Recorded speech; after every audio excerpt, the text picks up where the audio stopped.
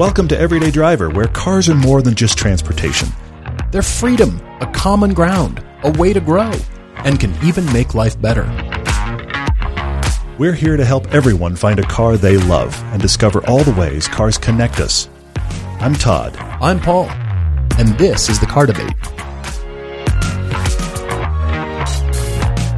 Hey guys, happy Tuesday. It's a big week for us. It's often a big week for us, but this week is a big deal because the transition's happening this week from the cheap sports cars to the new cars we're going to cover for the next year, and I'm quite excited. This Thursday, we'll reveal the video where we reveal the cars, but we're also going to reveal them on social media.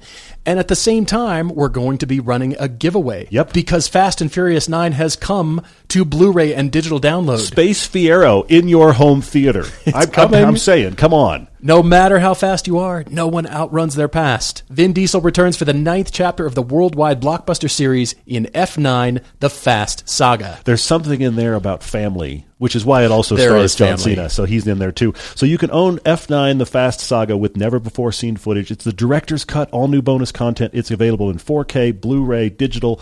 We are giving away 5 digital download copies. We're going to have a contest this coming Thursday. As part of our reveal of these cars, we're doing a contest. It's an odometer guess. When you see the 2 cars revealed, it's the 5 closest guesses to the odometer of either car. Mm-hmm. Those are the people that will win. So you can guess for both cars. You can just pick one of the cars. Yep. Whatever that number is, whoever picks the 5 closest guesses to that car, they will win the digital download copy. It's pretty cool. We wish you success with that, and we can't wait to reveal these cars, and there's going to be a lot of discussion. That is next episode, 640, when we talk about that. Today, though, we have a crazy topic Tuesday that I think will get a bit ranty, maybe a bit preachy. I'm not sure. There's going to be a lot coming on this topic Tuesday that is actually born out of YouTube comments, so you can guarantee that's going to be fun. And a really cool car debate coming from Gabe as well, and then, of course, many, many of your questions. Since we talk about the C8 Corvette so often, the Z06 has been revealed now with an even more pronounced or obvious side intake. Well, is this the one with the crazy flat plane crank V8? Is that what they're talking about? Isn't yes. It's supposed to have a crazy V8 engine in it? Yes, even crazier it's 5.5 than the current one? liters. It's supposed to produce 617 horsepower, which is less than the prior generation, but hopefully this will be even more. Sometimes Porsche does that. They offer less horsepower, but for inexplicable reasons, the car is faster because of aerodynamics. But I saw the image. You might have seen it already. The wheels are a little bit too luxe for me. They're a little bit too luxurious looking. Oh, interesting. It's not supposed to be a luxurious car. This is not going to be a cruiser. You need to be going fast. It just needs 5-spoke wheels. The end. They need to be race wheels, 5 spokes. That's it. Well, since the engine is coming out of their race program, you would think they would make it look as racy as possible. I'll be very, very curious about that car. Obviously, we like the current C8 in its, I hate to even say base form, because it's a rocket ship in the form you can buy it right now. It is. It's only getting faster. That segues nicely into what we're talking about, because there's been a lot of commentary on YouTube lately that has gotten Paul and I talking, and then we go, okay, we need to make this a topic Tuesday, where we're talking about fast versus fun. Now, we talked about Fast and Furious at the top of the podcast, so it's all connected quite well, if I'm not mistaken. The thing going on here is there's been comments on the C8 and Cayman episode. There's been comments on our 8 cheap sports car episode, and elsewhere. The comments are essentially along the lines of, unless it's faster, it can't be fun. Or whatever the fastest car here is must be the most fun. Or that's actually not fair. The comments are, whatever's fastest wins. You can't see my air quotes, but wins? I agree. Well, since the foundation of the show in 2007, we've always said you can't drive a spec sheet. That was the tagline back then, and we've not mentioned it quite as much, but we hammered on that initially, and that drove our thinking for car comparisons and everything that we shoot. But you really can't. But it seems the internet says that you can and should be able to, and therefore the most numbers, the most expensive, the highest numbers in any category, that just means it's better and it wins. We're still trying to figure out win what? What do you win? Besides bragging rights. That brings me to builds. Interesting, okay. And that's custom builds with absurd horsepower. Sure. That I think are a waste of time and money. Ooh, okay. Throw down. Go for it. It's when somebody is describing a car to you, or it's sitting in front of you and they're showing you the car, and it's under a tarp or it's coated in dust.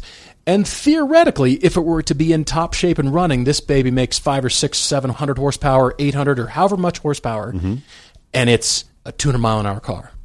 Well, no, it's not, because it's sitting and it's broken and it's right in front of me. And you've dumped a bunch of money into this car to get a number, and at that point, the conversation should stop, right? You say, It's supposed to stop. Okay, let's say it is running and it's right there, and it runs perfectly, and it's a build, whatever that is. LS swap something. Name your LS swap. Sure.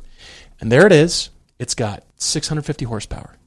And this is so much horsepower. This will name the other cars. Here's my 1,200 horsepower Supra. End of discussion. Well, first of all, beat them doing what? I don't know. But then at that point, everybody is supposed to say, wow, you win. You're the king. Yeah. I bow down. That's it. Nobody ever says, why? Yeah. The next question is, why'd you do that? Well, because it's fun. Well, but why? You just poured money into all the special parts that other car companies will tune up their car for you, and they sell it as a special edition or the N version of something like Hyundai does or AMG or M-Power, whatever that is. And they've already sorted the car with professional test drivers and engineers making all those parts work together. So you've bought a bunch of parts because, well, that's the shiny new thing from the catalog and it can everybody's be fun. buying. Yeah. Now, I will back off and say many times there's good parts that do make cars better. But where do you stop? And then that's the hard part. What is the goal that you're doing with that car? So we run into these comments. Well, such and such is faster. Okay. Oh, well, if you only did this, and this to that car, it would have won. So your comparison is invalid because you didn't know about these parts and that just those parts alone. All you have to do is buy them. They don't even have to get installed in the car. You just buy them and then you win because you have those parts. And it just makes us scratch our heads because then when we're out driving, yes, race cars, those Miatas that are tuned up, they are quick, they're fast, and they're sorted, but not all of them. And then I run into builds of all kinds. It's supercharged to do what with? You can't put that kind of power down on a track, only on the front straightaway. You might break the wheels loose at fourth or fifth gear. Yeah. And you got a bunch of braking to do at the end of that straightaway. Don't care what track it is. Well, I will admit that many of you live in a place where it's a grid system. You can see to the horizon. There's no terrain at all. It is a grid system. You're going to go straight. And so the only fun you have is how much power is under my right foot. There are those parts of the country. Now, Paul and I are both very blessed and have actually grown into doing this show because we were in Los Angeles and we found great roads and went, cars are amazing. Because we were on great roads. It's not because we were commuting in Los Angeles. Well, you can live in Los Angeles and hate cars. It's possible because all you do is commute and you just hate every time you're in that little steel pod. I get it. But once you go up into the mountains and you find these fun roads, all of a sudden we were both exposed to this thing where I had no idea this was here. I had no idea I loved this much because we found great roads. Maybe you live in a grid system. It's boring. I get that a lot of horsepower is the only way that you feel like you have fun. But let me flip this a couple other ways. First off, if you have 1,000 horsepower, whatever, it's your Mustang, it's your Supra, it's your whatever. I suspect that once you got that running to do that, it's now become like the roller coaster liftoff. It is that great, I can't believe this is so fast. But then after you've done it a few times and you as a driver have gotten used to that power, it's quit being as fun as it once was, and now it's just a tool. Now you're driving along at partial throttle, like just above idle because you have so much power, and then when you need to get to that gap, whoop, you're in that gap, and whoop, you're in that gap. But you're never really using all of it because you can't. And then you get a new friend or a new girlfriend or a new significant other or whatever, and you have to show them on some back road you can do this, or you find their place where you're going to drag race or whatever. But it's very one note. You've gotten used to it. Now you have to impress others with the fact that it does it. But all of this leads to the interesting stat thing that you started with, Paul. Stats, I used to be that kid. I was that kid. I don't remember which magazine. It was either Road and Track or Car and Driver. Used to keep a spreadsheet at the back of their magazine that was a list of every car they'd tested. And it was the power figures in chart form, in spreadsheet form. It was the power figures and the 0 to 60 and all this kind of stuff and the price and all this, and you could compare and contrast. And every time they'd add to the list, I forget which magazine it was, but I was obsessed with that part of the magazine every month.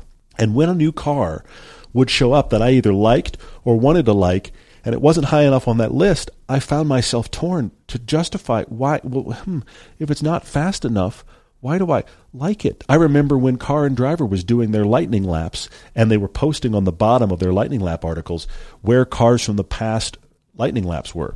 And I remember when the Lotus Elise popped up on there, I didn't own one yet, and it kept getting lower and lower on the listing of fast cars. It kept sliding down the list every year. Sure. Because my Lotus, it is the most fun car I've ever driven.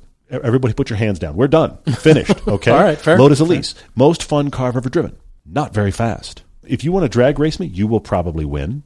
If you want to do track laps and actually get a time for this lap, you may win that too. Sure. Top speed, you've got me. I'll still take the Lotus Elise. Now, why is that? Now, here's where it gets into weird YouTube phenomenon. Okay.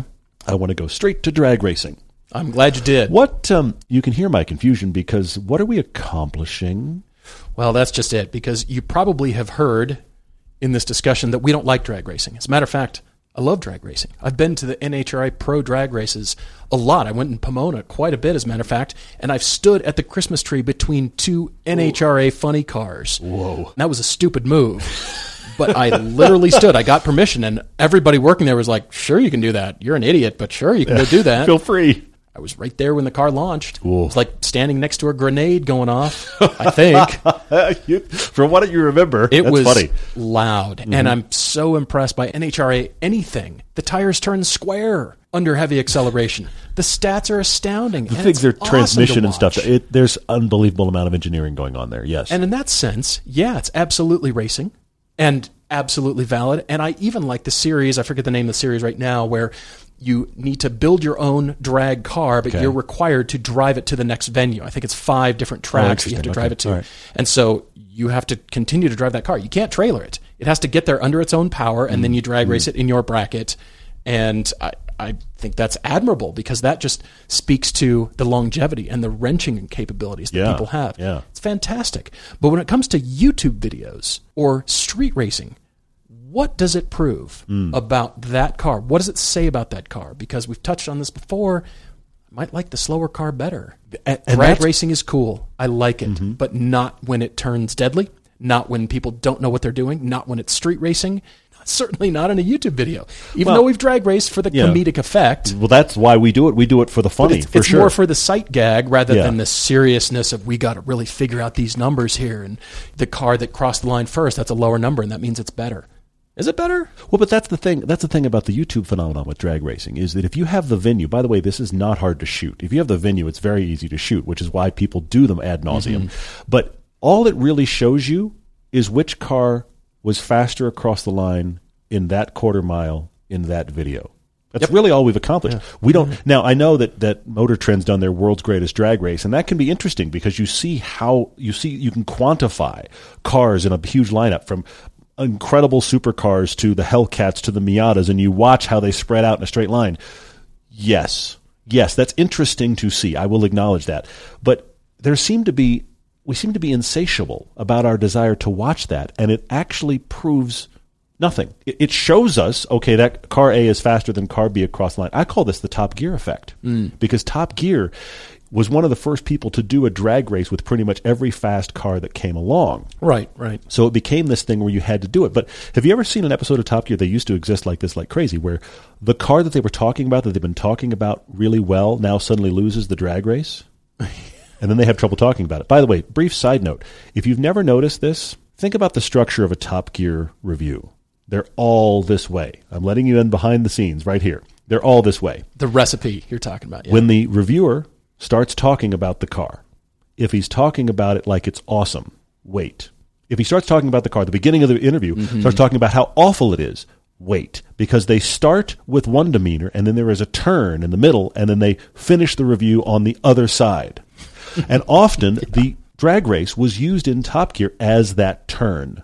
Cars, awesome. Now we're going to show it lose to something else. Now that is the turn for me to talk about all the negatives. It is a great visual. It is an easy visual. But I think it leads back to sports in general. Okay. I've been thinking about this. Okay. I think the reason that stats are so fascinating is the same reason that people engage with other sports. But this is where cars get us in trouble. Think about fantasy football for a second.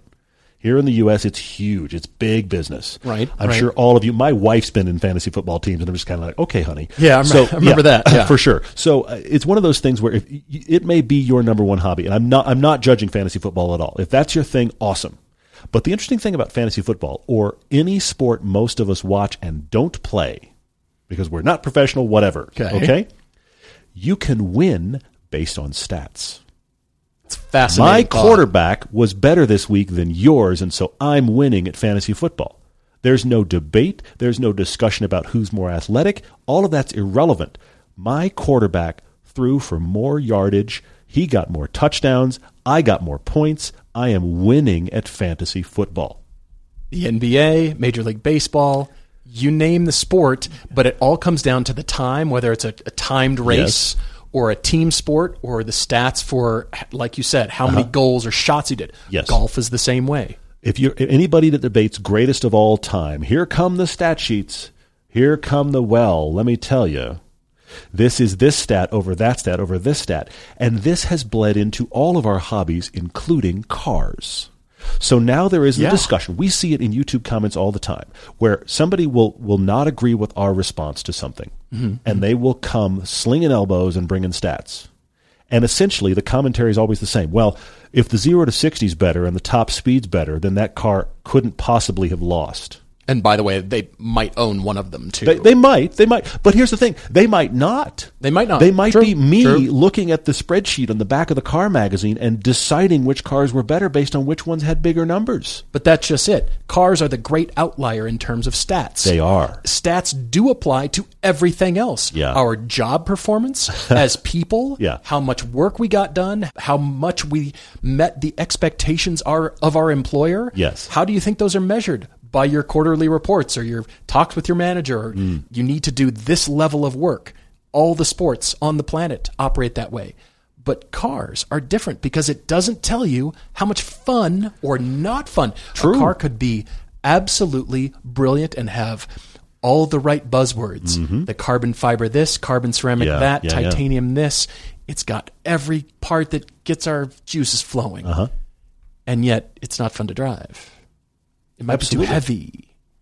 Well, this is the reason why those cheap sports cars that we just drove, we had fun in all of them. Now, various layers of fun. We hope you've seen the 8-car and the 5-car video. Various layers of fun. Some were more fun than others, but all of them were enjoyable. But the whole reason we drag raced a minivan was, first off, to laugh about drag races on video, but also because most of them are slower than a guy that's determined in an all-wheel drive minivan. True. Okay? But based on what I'm talking about, that would mean the van is better. This applies to tires, too, because the stat or the spec, the stopping distances and actual measurements of tires does say that tire is better. Sure. But it doesn't say the car is better. Fair. It can make cars respond better, but a tire just standalone, well, I like the mileage number, or the warranty, or the performance, or the tread wear life. All those numbers do speak to that. Well, let's talk about electric vehicles briefly. Ooh, okay, I have a thought on that too. Because electric cars are now sold based on the entire concept of drag racing. For those of you old enough to remember your driver's ed, where the classroom instruction included the part on don't jackrabbit off the line, don't hit the gas because it wastes gas, how to make your car more efficient, how to be more smooth as a driver off the line. Don't just nail the throttle, and they called it a jackrabbit move.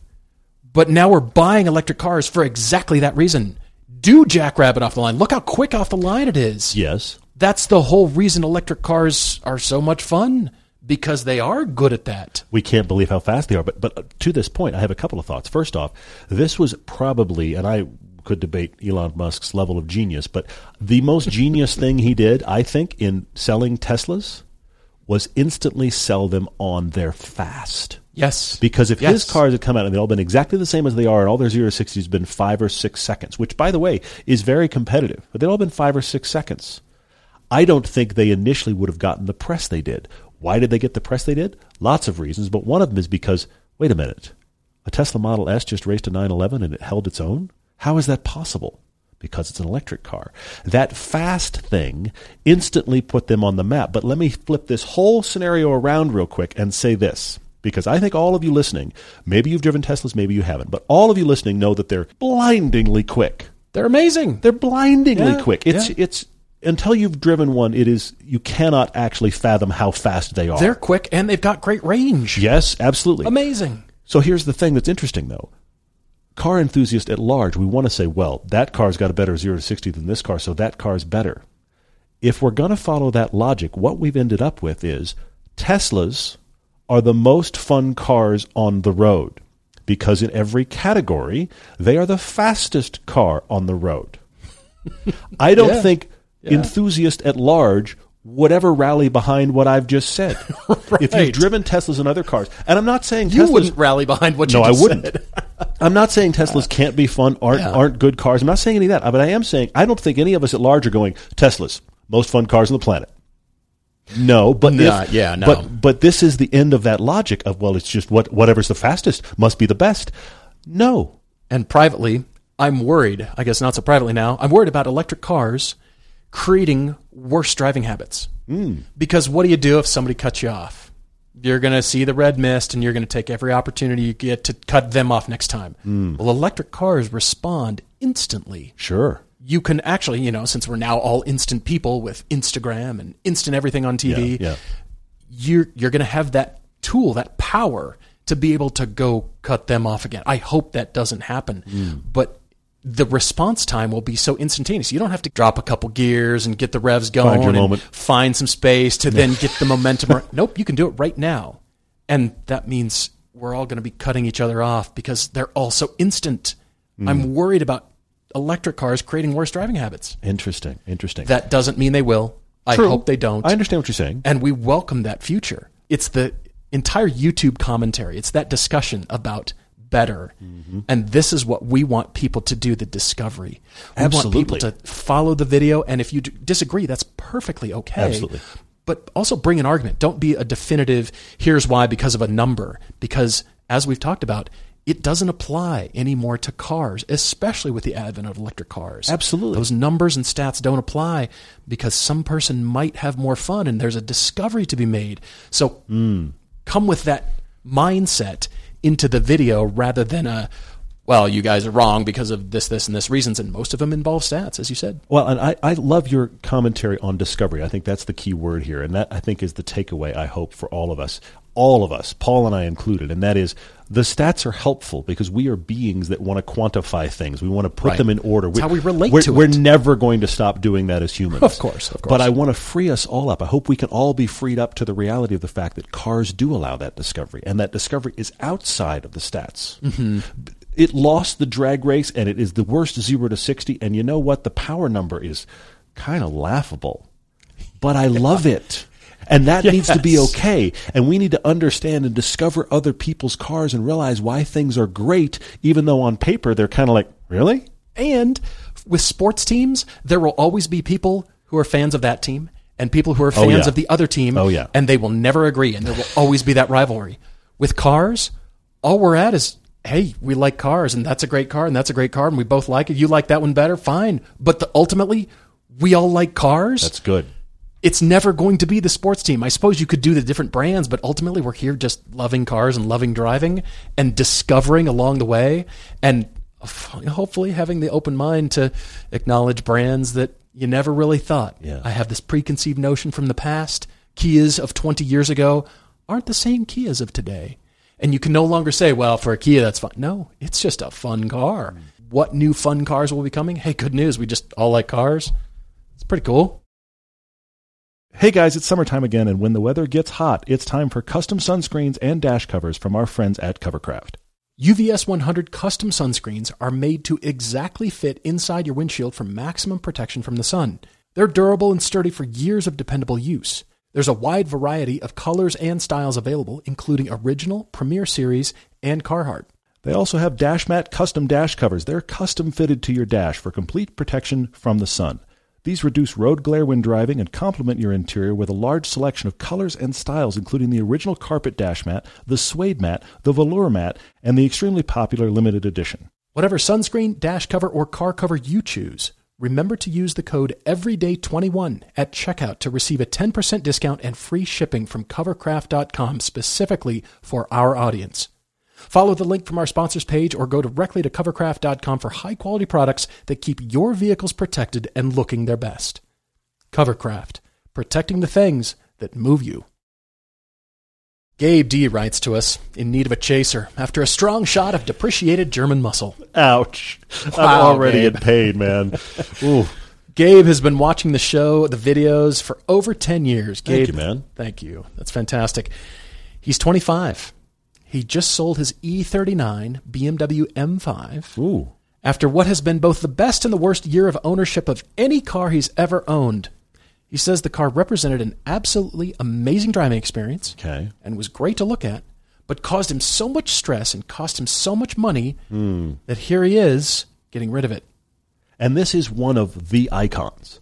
E39 M5 continues, even though it's 20 years old now, it continues to be the measure by which all sedans are measured against. It's Isn't that amazing? This is how is it compared to the E39? Is it good? Well, let me give you a number to quantify that. Yeah, there you go. Perfect. You can't. But here Gabe says the car broke down several times. It always felt like he was chasing one issue after another. He always felt like the car was testing his patience, despite him shoveling money into it and caring for it dearly, especially since it was his only car.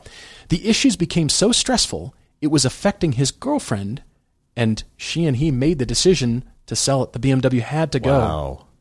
But strangely enough, he says he didn't feel that same sense of remorse after selling it than he's had with any other car. It was a relief. It was a relief outlet, to see it go, and it's a great car. And when it left, he just kind of sighed with relief and went, "Oh, we're better off." Amazingly enough, he says the E39 was never a dream car of his either. It was just a car he jumped into because he bought into the hype and didn't stop to think if it fit his wants and his needs. Interesting.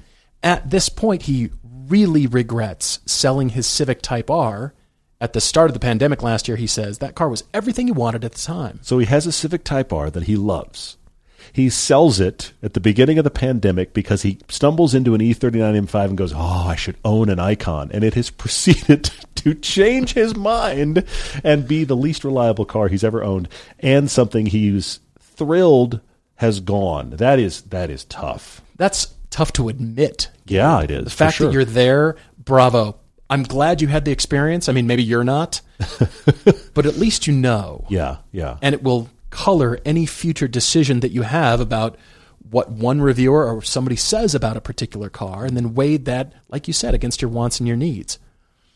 But his search takes him to sporty economy cars under $30,000 available with a manual. Okay. The cheaper, the better. Okay. I'm not ignoring that statement, Gabe. Yes. I That's see very that. key. Yeah. You said that price is important, as his girlfriend and he both have the personal and financial goals they'd like to achieve in the near future. He's been considering the 2017 and newer Mazda 3 with the manual, Okay. and the Mark 7.5 Golf GTI with the manual. He sees the Mazda as the sensible choice. That can be something he can have comfortably within his budget, maybe Certainly. even under 20 grand. Something he can ride out this crazy market, he says. But he's afraid that he'll be driving it and constantly wishing he splurged a bit more. He's never driven this generation Mazda 3. So he says enter the GTI. It's more expensive, but he thinks it represents a lot more of his wants. He likes the look of the German car thing when it works.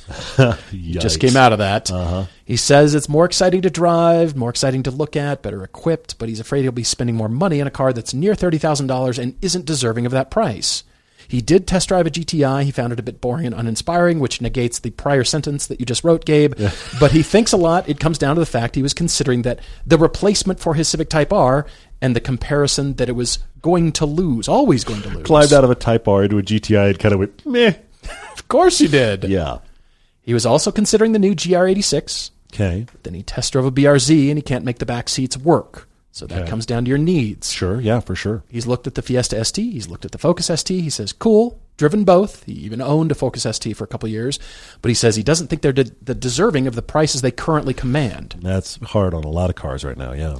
He also has been considering the Veloster N, but he says they're a little bit pricey, and he and his family have had bad experiences with Hyundais in the past. He does not elaborate. We don't know. Mm-hmm. Sorry to hear. Yeah. That will not stop my recommendations of Veloster N's in the future, but I understand. We understand Hyundais in the past versus Hyundais in the current are a little bit different as well, yeah.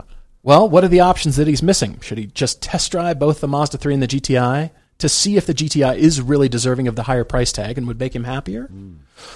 Or should he go down the smart route, go with a cheaper Mazda so he can better line himself up to buy a BMW M2 in the future? Very interesting. I mean, the key thing here is that Gabe is not only coming out of this difficult time in his car ownership, but also you're coming out of it in the worst time to be buying a car.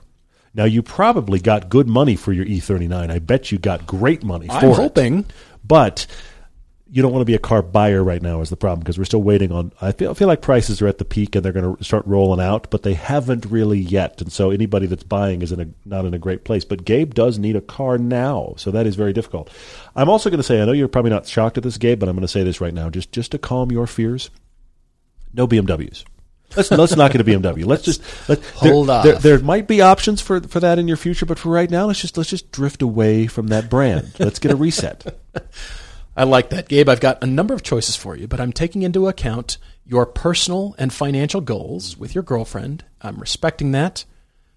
I also am taking into consideration your age. You're 25. Insurance is a consideration. Yeah, for sure. A little bit less so now that you are 25, but you have a lifetime ahead of you to drive cars. Do you need that next M2 right now? I say no. I'm sure you're going to be shocked, but those financial goals are not unimportant, and I want you to have something fun but still feel like you're getting ahead financially. Other times, other debates, I want people to be in a car that really makes them happy, but I've sensed from their email they're in a bit of a different financial situation and that they would be happier spending that money. I'm sensing from you, Gabe, that you're not going to be happy spending that money up to $30,000, even though you could. Yeah. Because you keep saying, I want it to make me happy, but then over here, our needs, can't do those back seats, and we've got these financial goals, and you're young. Mm-hmm. So I'm starting with the Mazda 3 Turbo. Can you get a Mazda 3 Turbo for that kind of money? It is not a manual, just a thought. True, yeah. Starting there. Then I went to the CX-30 Turbo. I thought, well, it's a Mazda 3 Turbo with 3 inches taller ride height. Yeah. Maybe we'll leave that there too. I went down the sedan line to Kia K5 GT lines. I thought of Hyundai Sonata N lines. Okay. Even the regular Sonata is kind of punchy when you stand on it. Yeah. But then I landed on one car that I think will do it for you. Okay. And then a weird twist, a nice turn that's even cheaper. How about the Toyota Corolla hatchback XSE with a manual? I've got it on my list. That's a phenomenal car in the low 20s. Low 20s. It's going to run. Mm-hmm. It's lukewarmish. It's like room temperature. It's a lukewarm hatch, for sure it is. It is a genuinely fun car. But this could fit that need. Uh-huh. But then I cut your budget in half. Oh, look at you. And I went after Honda Fits. Oh, interesting. Okay. Yeah. Because manual. Yeah. And some of them actually have been turned into race cars. You can always, buy a Fit and drive a Fit thinking race car. There have been teams that have campaigned Fits. You could, yes. But I did find you a 2015 Fit with a manual transmission here in Midvale, Utah, with 89,000 miles in that deep, luscious blue with great-looking mesh wheels for $11,900. Wow. I mean, hey, I've actually thought, do I need a winter beater?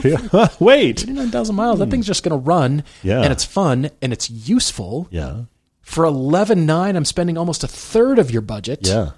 And therefore freeing you up, because based on the experience you just had, if you hadn't had that M5 in your life, I'd push for something more expensive. Sure. But you've just fire-hosed money at this thing, and it hasn't given you the reward that you've gotten. Yeah. So why don't we just back off a little bit? There is no shame in hitting the reset button. Totally. You got to do what you got to do. Financially, get your house in order, get yourself in order. You don't have to have the Fit for, the next 5 or 10 years. No. You can drive it for 2 or 3 maybe. Yeah. But that will get you on a new solid footing, and you can just rely on your car. You walk outside and the car's just going to run. It's a Fit. And it'll be somewhat fun, but lightweight, kind of underpowered. You're going to be on it, and you're going to be trying to find that fun. It's still entertaining. Yeah, for sure. But I just want it to run. I don't want you to have to put any more money into cars right now. You've done the Holy Grail M5, the E39 M5. For sure. You've had it, and it didn't give back to you what you wanted. So let's just hit the pause button. That's good. Get a Fit. That's good. Spend less for $8,000 or $10,000. Get a Fit. Drive it. Reset your financial goals. And then write to us, and we'll talk about your M2. I hope you noticed that Paul just spent a fraction of the budget. For those of you that have not gotten up off the floor yet, I just want to remind you that this is still the Everyday Driver Car Debate. Yes. Gabe, I'm going to help you, and I'm going to go straight here to the E60 V10 M5. No. Totally. Don't do that. Don't do that. That's like the next worst place for you to be. So, we're not doing BMW. Look, I like the current Mazda 3 a lot. unless you get the turbo, which is not available in a manual, I would not call it a performance hatch. It's very nice. It's just not a performance car. So right. I get the sense that we went Civic Type R, E39 M5. I think you need something that's got a little bit of personality and performance flavor. Otherwise, you're probably going to be a little disappointed. Even if you saved good money, I think you're going to be disappointed. All right. The Honda Fit's interesting because it actually has a surprisingly good chassis and a great gearbox. It's just and entertaining. The XSE Corolla is the same thing. Yeah, it's affordable. Now, granted, that's close to a new car. You're going to spend most of your budget, but it's affordable. It's got recent tech. It's not going to feel precious, and it's just going to run and be fun. So I think that's a good one as well. I don't love the GTI for you, Gabe. Because you've driven it already and it disappointed you. Now, I understand you were comparing with the Civic Type R, but it hasn't gotten more fun.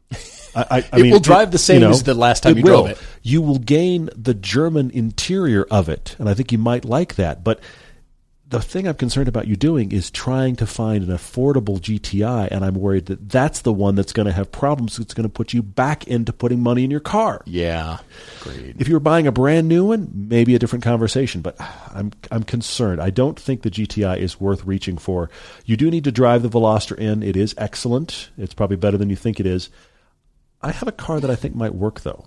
Okay. A third of your budget, maybe half your budget. Okay, good. I'm thinking small, affordable, hatchback, decent gas mileage, but still manual transmission and fun to drive. A perfectly good car to just be an enthusiast and have a pause moment in this car. And it's still, you can still say, I have my enthusiast cred. I like driving this car, but it cost me almost nothing.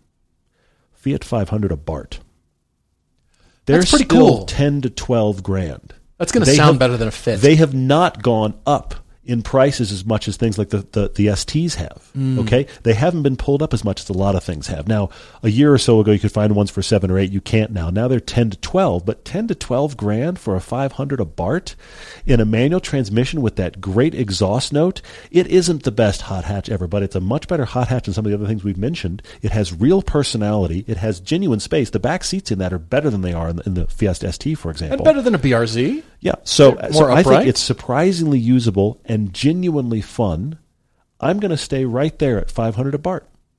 Gabe, I like that a lot. All right, so you're down to a couple choices, but ultimately we're both here and save money right now. And like I said, for sure, we've all had to hit the reset button financially in our lives and batten down the hatches and get rid of things in our life that are sucking on our wallet. We've had to do it. There's no shame. And think of it this way. Doing that, there's still fun to be had, whether it's the Fit, the Fiat 500, or something else. Spending less, it's going to set you up better. And you can start planning your re-entry into BMW land or whatever the next car is. The BMW M2 might go by the wayside. Yeah. But you can start planning that and then really come back full force. When your car needs new brakes, it's a great time to upgrade for better stopping power. We're excited to partner with Power Stop Brakes for an easy way to get more performance from something you already need. Power Stop is on a mission to deliver better brakes on every vehicle in every situation, from daily commuting to towing to track days. These are all bolt-on, direct-fit parts for better braking, no modifications required. Every Power Stop complete brake kit comes with all the parts you need to upgrade your brakes, including pads, rotors, and even those little clips and fasteners. Plus, all their pads are made from a carbon fiber ceramic compound, which they've tested extensively to deliver low dust and noise-free performance. So the next time you need brakes or you simply want to upgrade, visit PowerStop.com and enter your vehicle's information into their easy-to-use car finder. We even found great kits for our SUVs and our cheap sports cars. Give your everyday driver the easy and affordable performance upgrade it deserves at PowerStop.com. We've got great questions as always. Thank you guys for so many great questions. I'm going to start here with Stone Stalwart on Instagram because it plays directly into the conversation we just had with Gabe. Okay. He said, can we elaborate on how one gets rid of an unwanted car? He's having a financial quandary here. He says, we mentioned that no car is forever, but he's done the math, and until he has enough equity in his current car, he can't replace it because then he's paying off the depreciation of the current car and the new car. Mm-hmm. How do you do this? How do you figure this out? What on earth is going on? Isn't he stuck? Maybe you are, because look, I've been through this, and most everyone I know has been through this, where you have a car and you are underwater on the loan. It is not worth as much as you have to pay off. And now you have two choices. You either take the bullet, you sell it, and you cover the gap in your loan for the next car. There are plenty of banks that want to do that for you if you've got good credit. They will happily just tack that on. Yeah. I've known people who were forced to do this. The current car that they're underwater on now had something catastrophic happen, and they are forced to buy something else and carry the loan of the last one. It's the worst thing ever. Many of us have gone through that. It sucks. What I recommend to you is figure out how to suffer through that first shift. Because I almost feel like there's almost like a rite of passage moment where you've got to get over that hump. Okay? Sure. The other thing I want to say to you is this. You don't have to buy another brand new car. Okay? You could go. We were just talking about cheap Fiat 500 at Bart's. I don't know what your current car is, but what if you need to get on the right side of this financial equation, okay? And you want to get into something different. You don't like your current pick a car, okay? I don't like this thing, and it's $20,000 that I owe, and it's only worth $15,000. But could you buy something that's $10,000? So you carried that over into the loan. Look, not a financial podcast, but now you're buying something less expensive, so you have the ability to get out in front of the problem earlier. Or you can sit there and wait until the numbers equalize. That could be years. I'm not denying that could be years. Then there is the other part of the equation. Can you keep paying on your current car that is probably your daily, that is probably your reliable car that you may need to keep for a few years? Can you dabble in a second car that was cheap?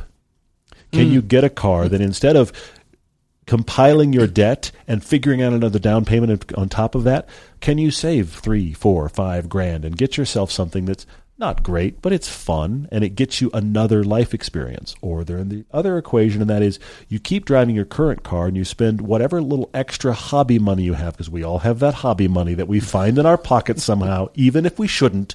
Can you spend that on car experiences while you drive your current one? Love it. Crash Test 01 says, where is the best place to hide a car from your wife that you accidentally purchased on an auction website because you thought someone else would outbid you, but they didn't? Asking for a friend. No, you're not. Oh, my gosh. Wow. Immediate friends, family, and that's if you want to really hide it. That's the big question. That is the question. Do you want to go down that route? Because the longer you hide it, or the fact that you did, is going to be potentially more costly than the price of the car, especially the longer you wait. It's like not fessing up to your mistake to your employer. Yes. Oh, well, your spouse in general. There's a trust question here. There's a real trust question here. That brings that into play. It depends on the car. Maybe it turns into a gift. If it's the right car and he or she wanted that car, or they would like driving it, suddenly, guess what I got you for your birthday, Christmas, next holiday, any reason I can make up and pull out of thin air. Sure, yeah. Then it's a gift. You might want to invest in some big red ribbon. Lots. But nevertheless, you can't sit on that. You got to tell whoever that is, you got to tell them. Crash Test, is your wife currently listening? Are you breaking this to her via the podcast? I kind of hope so, and I kind of hope not. It's like to getting be honest fired with you. via Twitter. Yeah, that's all bad. Yeah, firing people by fax. Remember when that used to happen? Oh, God. Anyway, here there's so much to unpack here. The big everybody thing has a here different is, relationship with their spouse. Absolutely. But trust is the foundation. You haven't told us the car, and you also haven't told us the amount of money. That's true. But here's the thing. If you won it on an auction site, I am concerned that you may have spent more than you hoped to. That's the other concern that I have. So that becomes a big hole in your budget that's just going to be this black hole in your budget that is problematic for other areas of your budget. What's this line item, honey? So, I think there is a little bit of grace available here by just being candid to what you've just told us. I think this car is fascinating. I wanted to bid on it on a site. I was kept bidding. I got excited about the bidding. I'm bidding. Many of us have done this. If you've ever visited eBay in the past 20 years, you've bid onto something and been like, what am I doing here? Okay? And in car auction sites right now, this is a thing. It's a huge thing. You ended up buying it kind of by accident. I mean, you wanted it. You bid on it. That didn't happen by accident. But the fact that you won, probably at a price more than you wanted to, that is an admittable mistake. Also, it is a car you could resell. It's also, there are other cars in your life, theoretically. Do you want to keep the one you won on auction? Do you want to jettison some other car? All of this is discussions with your wife. You've got to bring her into the fold on it. What I think you need to do is I think you need to get the car to you and see that it is legitimately a car that you now currently own. It's not in the ether yet. If you're in the middle between I've bought it and I don't have it yet, you need to get it to you first. So yeah, friend's garage, whatever, someplace where you can get it. Don't have it show up randomly at your house. Bad idea. But then you need to actually have this conversation and go see the car and have a legitimate conversation about it, because there's just going to be some navigating, and hiding is wrong. That's wrong. Anybody else hearing Talking Heads once in a lifetime? This is not my beautiful house. This is not my beautiful wife. How did I get here? It won't be your beautiful wife for very much longer. Be careful. Very true. You've heard us talk about drive homework because it's vital to drive a lot of things when trying to find your next car.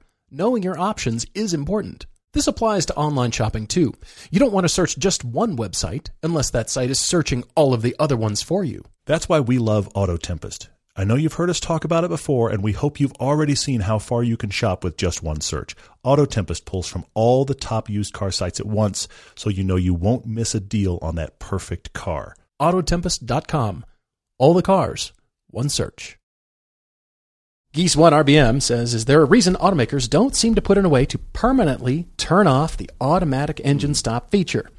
Most cars have to let you turn this off, and they do, but it only lasts until you shut the car off. Once you fire it back up, you have to switch this feature off again. As it turns out, the 2015 Porsche Cayman GTS has the button, and it's been off the entire time I've owned the car. So it stays off? It stays off. Look at that. It's a red light on the center instrument panel, and it's stayed off every time. Okay. And fortunately, it does. All right. I think it depends on the manufacturer, but most definitely lean towards not. Mm-hmm. You have to reset it every time. And then that one time you forget, you're going through your checklist, your pre-flight, you start the car up, and I got all my buttons. And then that one time you forget, and it dies. You're like, ugh. That button. Where is that button? That's the thing that you and I have, is we keep diving for that button because it's in a different place on every single car. It is. So that's always a problem. Peter, are you there on Instagram, says, what car would we love to own, but we know it's a bad idea because the car would be too precious to us, to the point we would always worry about it and never drive it? This is tough to say, but I'm going to go down this route anyway. And I don't know this for sure, but I have thought of this concern before. Okay. In my life, I would really like to own a Jaguar E-Type. Okay. I'm very concerned I would rarely drive it. No kidding. Not because of lack of interest. Because of lack of running? Because, and even if it did run. Lack of electrical signal? Exactly. Distributor gap? Because it's going to get dark and then I'm really screwed. No. Lack of fuel to the engine? Because I think I would constantly drive it. I've driven a few and I thoroughly enjoy them. But you've mentioned before, Paul, how sometimes you get a relief about giving a car back. Yeah. My concern with an E-Type, again, my dad owned a couple, and they were notoriously awful. Now, his weren't great, which is part of the reason they were awful. But even a really well-sorted, we've driven a few, there's always that thing in the back of my mind where I'm aware of how old this car is and all of the stuff that potentially can be reliability problems with it. And I am concerned that I wouldn't drive it much because I'd be worried about the stuff that could. The whole time I drive it. I don't know. Look, Peter, are you there? I'll tell you this. I'd like to have this problem. I'd like to discover if I'm right. But I'm concerned about an old car like that, a car that's that old that I'm that interested in, that I'd stop driving it because I'm just worried about the what if. And here's the crazy thing. I wouldn't be as worried about I parked it next to so-and-so, or I took it out for, the public is out here, or it might get rained on. That is not the part that would worry me. It's the random braking.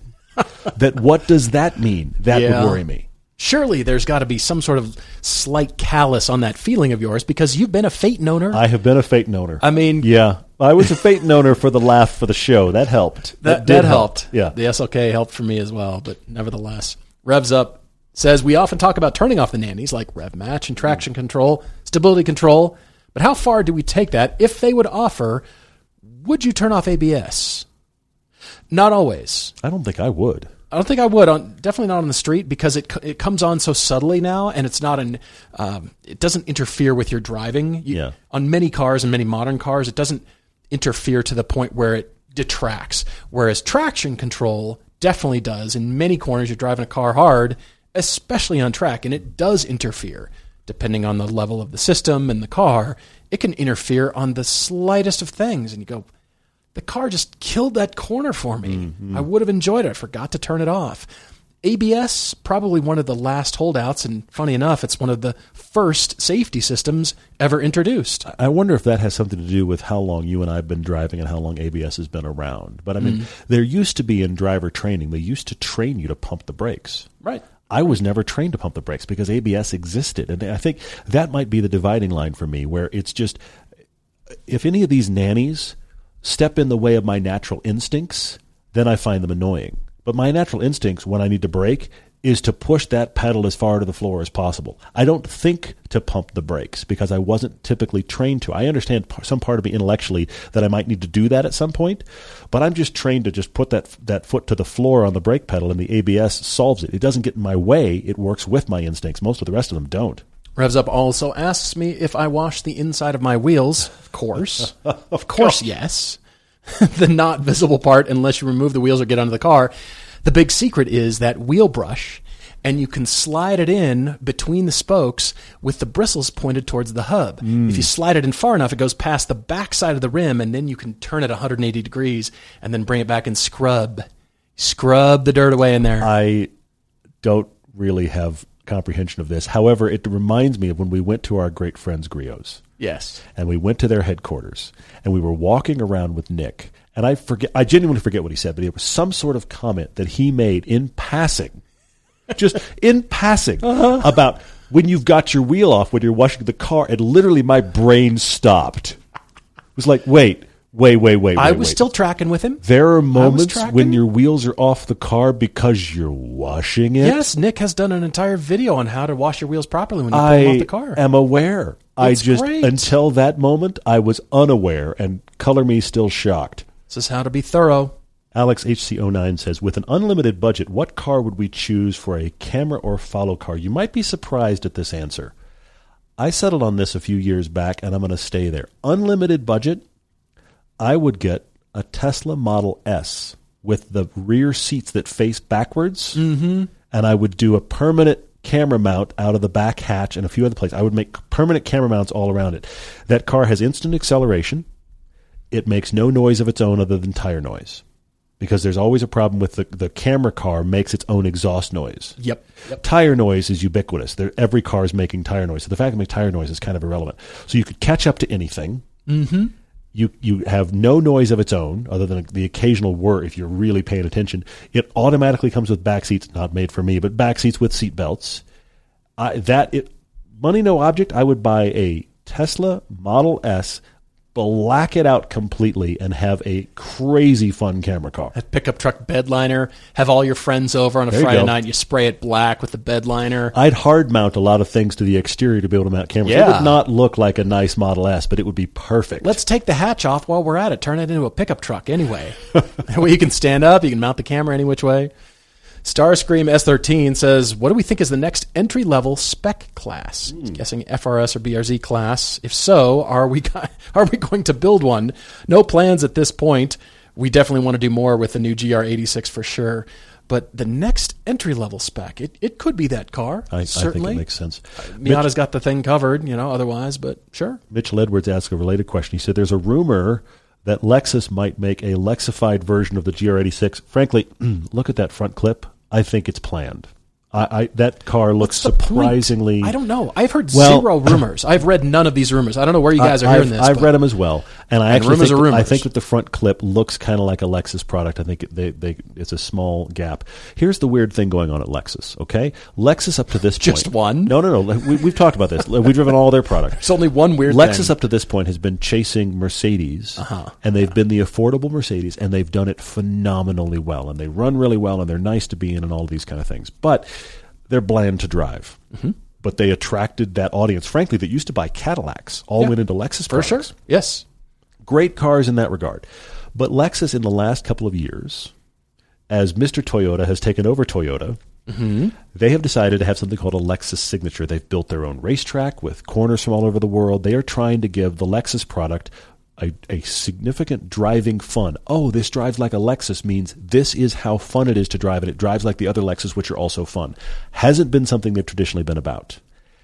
I think that means we're at a shift point for Lexus, where they're going to start offering products that are more focused on driving fun. The stuff that, let's be honest, BMW has started to walk away from. I think Lexus is seeing a gap in the market for enthusiasts that also want something that's good and luxurious and runs. This is where a hybrid version of the 86 with Lexus badging would fit. It would feel like a real left turn, but if they do it, I think it is the beginning of them really saying this is where we want to go. I don't know if it's going to happen, but I think styling-wise, it doesn't look like a big reach. Rocco B says, how much time do we spend on a shoot and how much time do we spend together? He assumes more than your significant other.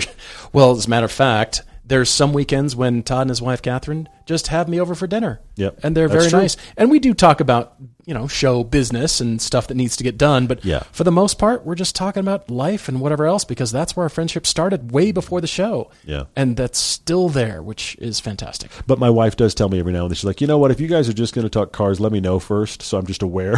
She does. And she does have a rule at dinner that 50% of the conversation needs to be things other than cars. Yes. So we talk about all kinds of stuff at dinner, which is great. And she's a great cook.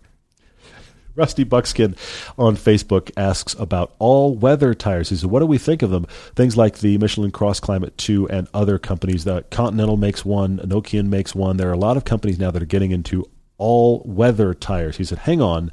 They seem to get good reviews. Are they different than all seasons? What's going on? I can't tell you yet, but we are trying to get a tire sponsor to get some all-weathers to test through this winter. The key thing about all-weathers versus all seasons, and this is very key if you live in a place like we do where you like seeing that snow symbol on the side of your tires, where they're going to the three peaks symbol that says they'll work in the snow, all seasons are not rated for that. All seasons are more like three-season tires because if you actually get serious snow, they cannot keep up. They are not good enough. All-weathers are trying to be what all seasons suggest they are, meaning all weathers are supposed to be you're driving them in the summer and it's hot, and guess what? It snowed this morning and you're still fine. I'm as curious about them as you are. I'm completely obsessed with having a set of these tires because I'm just fascinated to see if they'll work for us. You see a few more friend questions here. Matt Garrett 82 that says, us being great friends for so long and working together all the time, is there any moment when one says something that annoys the other one a bit, as if, Todd, you said Porsches are kind of overrated or something like that? Actually, yes. He does. Before you start podcasting, and then we're disagreeing with each other throughout the whole podcast. I suppose so, but it's funny. We agree more than we disagree. There are points on which we disagree, but we both know that we better bring our A game if we're going to disagree, and what are the reasons? Sure. We better bring here's the reason, and then ultimately one of us will say, yeah, well, you're right. That's hard to argue with. That's a great reason. I still prefer blank, which is fine, but ultimately we're both agreeing that we love cars, and that's where, back to the top of the show where we're starting about YouTube. We bring that, here's our reasons. You've brought 3 great reasons why you disagree. That's wonderful. Those are great points. Cool. We still disagree, but we're still, the foundation of the friendship is still there. Absolutely. That's the most important thing. But with YouTube and the internet, there's none of that friendship part. It's just, well, I disagree, and mostly it's just you guys are wrong. And here's the stats that back me up. Well, exactly. That got a better lap time. It must be better. The number of times that people have quoted, sorry, I'm off on another rant, Nürburgring times at us. Yes. Well, that means it's better. That didn't do nearly as well on the ring. We got an email years ago now. We got an email from a father who was baffled as to how to talk to his son because he was trying to tell his son the benefits of rear-wheel drive. And because the Civic Type R had a faster ring time than many rear-wheel drive cars, he didn't want to talk about it. Oh. It was like, okay, but here's the thing. The 15-year-old version of me goes, I see how you got there. But the person that you and I have driven so many cars, I'm like, but no, we need to drive stuff and understand that the number is that. It's a number, and it's impressive. Yeah. But it doesn't tell you much else. Guys, thank you for all your questions. EverydayDriverTV@gmail.com is the place to send your car debates, your car conclusions, and your Topic Tuesdays too. We realize the Topic Tuesday is just an ongoing discussion. Yep. We've left it behind for now. We can always come back to it, but it's the stuff that sticks with you, I guess. Yeah. And we've identified this before. When there's 100 positive comments, or that one person that stuck in a comment, you think, well, now I'm depressed because, well, did you read the other 100 comments about people who agree and like it and whatever? there's that going on too. So we're here to encourage you. We're here to encourage your car love, your car buying, and we love it when you drop us a line, say, hey guys, I thought of you, and here's an email or here's a link to something cool. We love it because we're always learning too. Looking forward to next time. As always, cheers everyone.